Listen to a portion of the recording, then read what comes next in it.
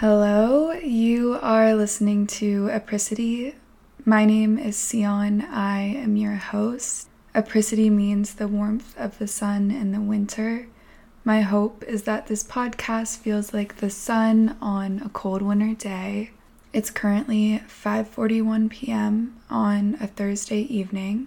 I'm in Colorado. My move here was a success. I'm home. This is my new home. I'm so ecstatic to be here. I'm currently looking at the river as I record, so you might be able to hear that, but I've been here for 5 days and I already feel the biggest shift in my nervous system. It's so quiet and slow here, which is really good for me. You might hear the sound of the river or the trees or some birds. I've closed my window, but my dad lives in the forest here, so there's quite a lot of wildlife around. Speaking of animals in the wild, I went for a cold river swim the other day, and it was amazing. It's really nature's cold plunge, which I always say doing a cold plunge is like the biggest reset to your nervous system. If you've never tried it, go to a cold body of water nearby you or take a cold shower, and it makes you feel like a different person. When I went and did this cold plunge, it was just me sitting on the side of the river, a super quiet evening, and then out of nowhere I heard these sounds, like animal sounds, and I have no idea what it was, but I've seen bears a lot in Colorado. I'm pretty confident it was the sound of a bear cub, but I couldn't see anything. And with my dad living in Colorado for the past 5 years and having lived here myself growing up, hiking, being outside all the time, I've definitely seen bears. I used to see them all the time in Yellowstone when my family used to go there when I was growing up. And those are even more scary bears because there's grizzlies in Yellowstone. In Colorado, it's just black bears. And for some reason, I have never been scared of them. I see them all the time in town. They try to break into my dad's house all the time. I've seen them on trails. I've gone in the forest alone. I've never felt scared. But when I heard that sound, I did get really scared. And this morning when I went for a hike, I was like, oh my God, I'm actually scared of seeing a bear right now. And I was by myself. I was like, okay, where did this come from? Because growing up, that was never a fear of mine. And obviously I knew to stay away from bears, but I wasn't scared of them. And then I realized I kept seeing TikToks of bear attacks, and I think it subconsciously created a fear in my head. So this is just a reminder to be aware of how the media you consume impacts you. Because, of course, we should be careful around bears, and we should know what to do if we encounter a bear, but it shouldn't stop us from going for hikes and going into the forest. It's just important to ask yourself if this fear is something that you had prior, or was it something you were taught? Because I know for a fact I've never been afraid of bears. Ironically, my last podcast episode was on facing fears and surrender, so I just had to take my own advice and move into a state of surrender and remind myself that if I want to experience my life to the fullest, I am going to have to do things that scare me. I just kept repeating to myself, I'm safe, I'm protected. I imagined that white light surrounding my body. I just remembered that this is their home. The forest is the bear's home. That was a bit of a tangent, but let's get into today's topic. I realized I've never done an episode that is on love. And I've talked about love in my episodes, but I've never done one specifically on love, which is wild to me because love is one of my favorite topics. And I was inspired to do an episode on love because I read a book over the spring called Everything I Know About Love by Dolly Alderton. It's a memoir on growing up, getting older, love, loss, friendship. It's very relatable in a lot of ways and so well written. So I thought about that book and I was like, okay, I'm going to do an episode on love. And then I was trying to come up with ideas for today's episode on what I wanted to talk about. And then the song For Emma by Bon Iver came on shuffle while I was on a walk thinking about this. And this lyric goes, "Go find another lover to string along." And it had me thinking about breadcrumbs and love and how I wish I could have given younger me advice on what to do when someone's giving you breadcrumbs in love. So this led to me coming up with and compiling a master list of dating advice for my younger self. And of course, I haven't always followed my own advice, but I have experienced the type of love that has given me wings and the type of love that has left me empty. So I have a lot to say. My hope is that this list might feel like I'm speaking to you directly on something. And I'm speaking about this from a heteronormative perspective, but I think this could apply to anyone. So take with you what aligns and whatever doesn't, ignore it. Number 1, if he wanted to, he would, is very real. If someone is leaving you confused, it is a choice. If someone wants to be with you, they will make it very clear. And I know this sucks to hear. I know, you guys, I know. People will say that they can't be with you because of a million reasons. They're focusing on themselves. They need to take care of their mental health. Maybe they don't even tell you they don't want to be with you, but then they just say they're not ready. You know, there's a million reasons. And I respect that sometimes people aren't in the place to be in a relationship or they're focusing on themselves. That's fine. But if they wanted to, they would. I once was crazy about this guy who was pretty hot and cold with me.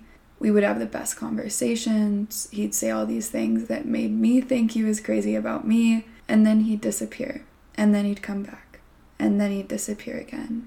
And he was giving me breadcrumbs and love to keep me interested. He would send me songs. He would write for me. I mean, things that you're like, of course this guy's in love with me. But I always wanted more, and he would only just give me enough to keep me around.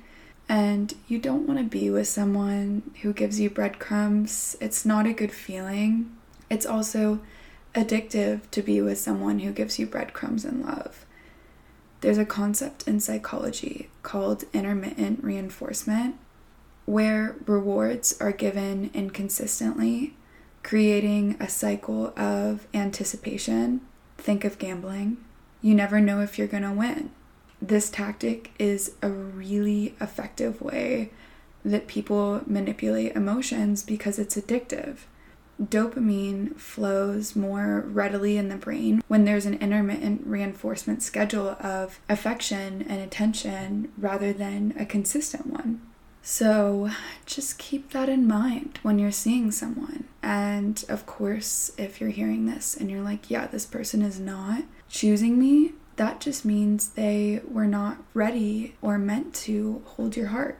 Number 2, whoever you're with is a part of your world, not your entire world. I often see people relying on their partner to be their everything. And I just want to say almost everything I'm mentioning in this episode is things I have experienced, so I've been guilty of this too. I think it's important to remember that your partner is just another person. They have to take care of themselves first, and they can't fulfill your every need. My mom used to be a nurse, and people would ask her how to find the best doctor. She would ask them what mattered the most to them because you'll never find someone who ticks every single box. You can find someone who might be the best cardiologist, but they might not have the best personality, or I think she referred to it as bedside manner. In love, it's important to choose what matters the most to you in a partner and make sure the person you're with aligns with those things. Everyone has different things they're good at. Some people are really great at staying calm in stressful situations. Others are great at comforting you when you're sad. Sometimes you can find someone who's both, but what you really want is someone who's funny. You have to choose what is most important to you in a partner that they can help provide for you, whatever qualities you find to be the most important. And then remember that they can't provide you every single thing that you need in your life. That's why it's so important to have close friends and maybe family that you're close to, because they can maybe do those other things with you that your partner might not be interested in, or provide you different ways of connecting. And I'm not saying that you should be seeking something in someone else, but I do think in human connection we crave certain types of connection, whether that be through humor, whether it be through interest in books. On top of that, you have to be able to self-soothe in life, because other people are not medicine. Obviously, it's great to talk to people you love about what you struggle with, but always asking them for advice on what to do or asking them to help you regulate emotionally puts the other person in a difficult position. Number 3, intimacy looks different for every person. For one person, communicating very little can feel extremely intimate. On the other hand, someone else might openly share 5 times the amount and still sense the potential for even deeper connection. Sometimes it's based on physicality and proximity. That can look like how often you see them, how much you do together, how close you get physically. And for others, it can be more emotional. Have you shown them your shadow? Do you want them to really see you, hear you? And I think different concepts of what intimacy looks like is where misunderstanding and losing connection can occur. Often one person is left wanting more or wanting less, and I think it's important to communicate what intimacy looks like for you, how your partner or friends can fulfill what you need intimacy-wise. I think the people closest to me in my life know I love having deeper conversations, but sometimes I really just need to be alone, and I think the people in my life respect that. It's also important to respect that someone else's intimacy might not look the same as yours. They might not want to share about the things that hurt as often as you do. They might be more selective about what feels important. And just remember that intimacy in your life is up to you.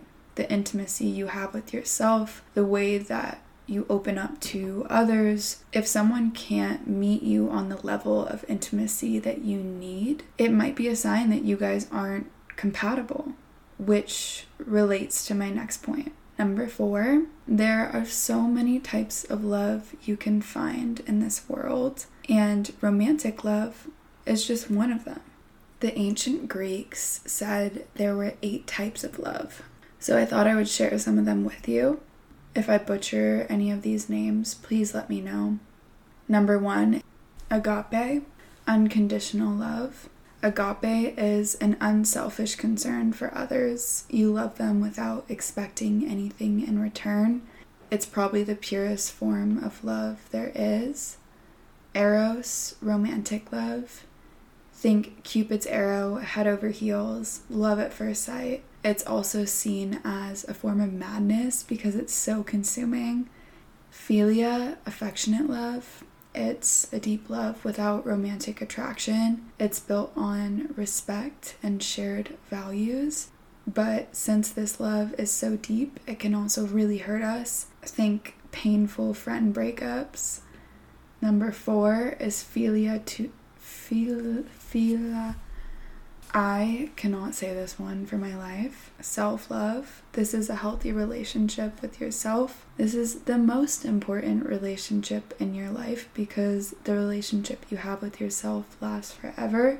Storge, familiar love. This is a love that withstands the test of time, usually between a parent and child. Pragma, which is enduring love. When I think of this one, I think of that old couple still holding hands that's been together for 70 years. It's not just physical or friendship, it's built on commitment. Ludus, playful love. This is the flirting at the bar, lighthearted love. It's not necessarily romantic, but this one is so important to keep in all relationships, to have fun, joking, being silly, laughing. Lastly, mania, obsessive love, often seen as jealousy or possessiveness, codependency. You can avoid this by focusing on yourself rather than your partner constantly. I just listed a list within a list.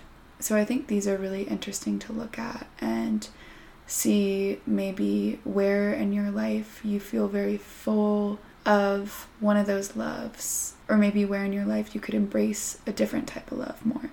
Number 5, be mindful when someone keeps you around as an option but doesn't actually pursue you.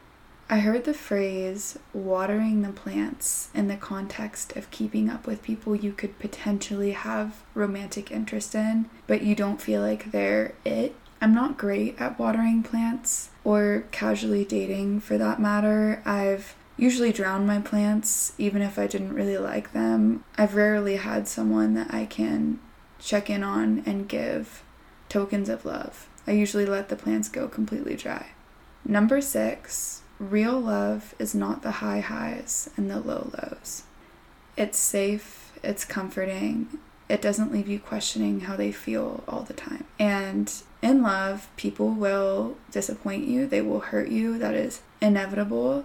But the person who's healthy for you probably will not come with these dramatic ups and downs where you're on top of the world or under it. And I used to think real love was the rush because the rush feels so euphoric, but I've learned it's actually feeling safe. It's chemically addictive chasing someone, but it leaves you empty. On that note, if they make you nervous beyond the initial getting to know each other phase, that's not a good thing. Number 7, being vulnerable can hurt you, but it also can heal you. Closing yourself off to hurt is the same as closing yourself off to joy. Number 8, if you can find someone who can handle you in your entirety, that is a rare and special love. But the right person will also keep you in check. Someone who calls you out and encourages you to grow is not someone who doesn't accept you. It's someone who believes in you and is honest and real with you. When I have days where I am not doing the things that make me feel good and I'm feeling sad, and my partner has checked in and said, have you done this? Have you done that? And if you did, it would help you feel good. You know, it doesn't have to be done in a mean way. But I think that the right person will not just like, woe is you, you know?